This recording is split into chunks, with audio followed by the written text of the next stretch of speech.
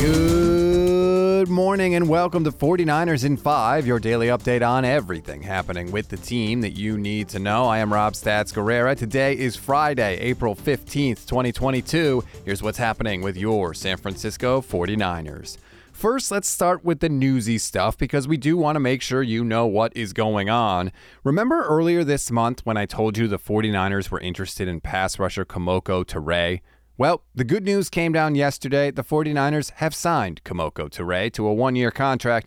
In case you need a little refresher, he's coming off a career-high 5.5 sacks last year with the Colts. He was a second-round pick in 2019, but he hasn't really been healthy until late last season, and he had a higher pass rush win percentage than Arden Key or Samson Ebukam last season. Turay joins a defensive line group that already consists of 10 players.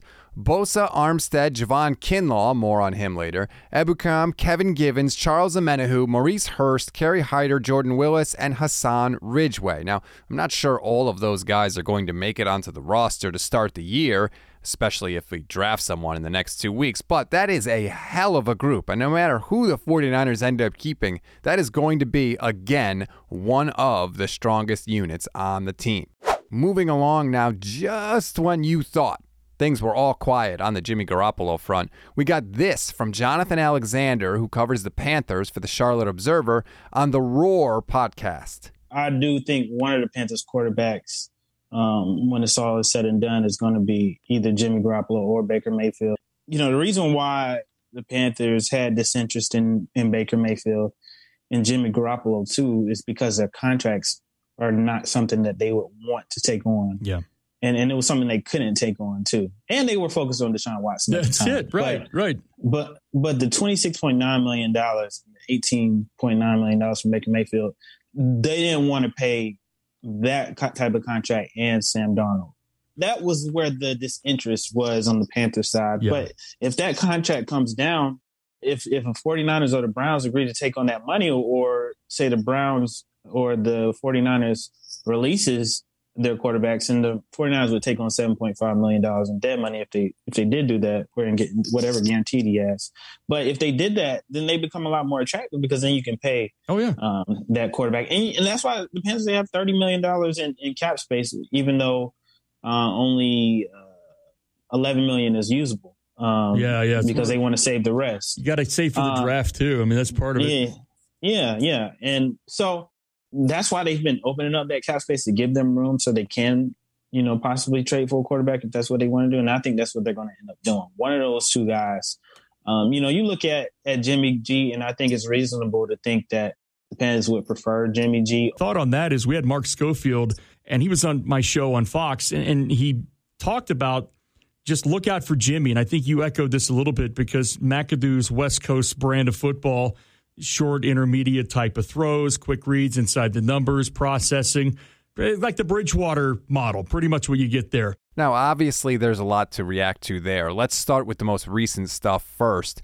If the Panthers want a guy to hit short and intermediate passes over the middle of the field, Jimmy G is the QB for them. He's got that quick release, plus a boatload of irrational confidence to let that thing fly right into the teeth of the defense. No worries there. As far as the 49ers being willing to eat a chunk of it, I think they should. The point of the deal was to save cap space, right? So if they're not willing to just flat out cut Jimmy, then they should be willing to pay a little bit of his deal to grease the wheels to get him out of town, because they'll still end up saving more cap space than they would if Jimmy was on the roster. So it's still worth it to them. Plus, you get all the additional benefits of clearing the deck for Trey Lance, which we've already talked about a million times. We always give you one thing to read, one thing to watch, and one thing you might have missed. One thing to read on this Friday, Cam Inman has a great story about the comeback of Javon Kinlaw after his knee surgery last season. I don't want to spoil everything, but a few highlights. First, Kinlaw has dropped about 20 pounds this offseason, and here's a quote from him in the article. "I finally have 2 legs. I'm blessed. I can't complain one bit." You know what? Before we move on, I'm actually going to throw in another thing for you to read because there were actually two good columns that I noticed yesterday. Tim Kawakami has an article in The Athletic about the worst case scenario for the 49ers involving Deebo Samuel, Trey Lance, and Jimmy Garoppolo. And when it comes to Deebo, he makes it a point to say that he doesn't think Deebo is going to get traded. But when talking about the worst case scenario, he thinks the deadline for a deal with Samuel would be the draft before April 28th.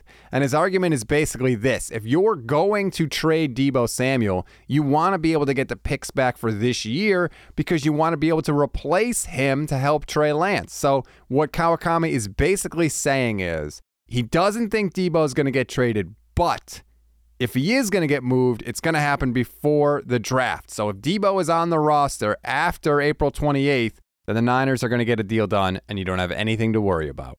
One thing to watch, Mike McGlinchey is posting workout videos on his Instagram account, and for everyone worrying about his weight, he had a special picture right at the end of the post. You can see those on our @NN Podcast Twitter account. And one thing you may have missed, things are not good between the Cardinals and Kyler Murray. The team has reportedly not offered him a new contract since his agent released the world's longest statement a few weeks ago, and his agent has pulled the contract proposal that they made a few weeks ago. So right now, the two sides appear far apart on a deal, although to be fair, there is a report from Pro Football Talk that says the Cardinals have promised Murray that they will take care of him this summer. That's a wrap on today's 49ers in 5. Please rate, review, and follow the Niners Nation Podcast Network. Enjoy your Friday, everybody, and your weekend. I'm Rob Stats Guerrera. We'll talk on Monday.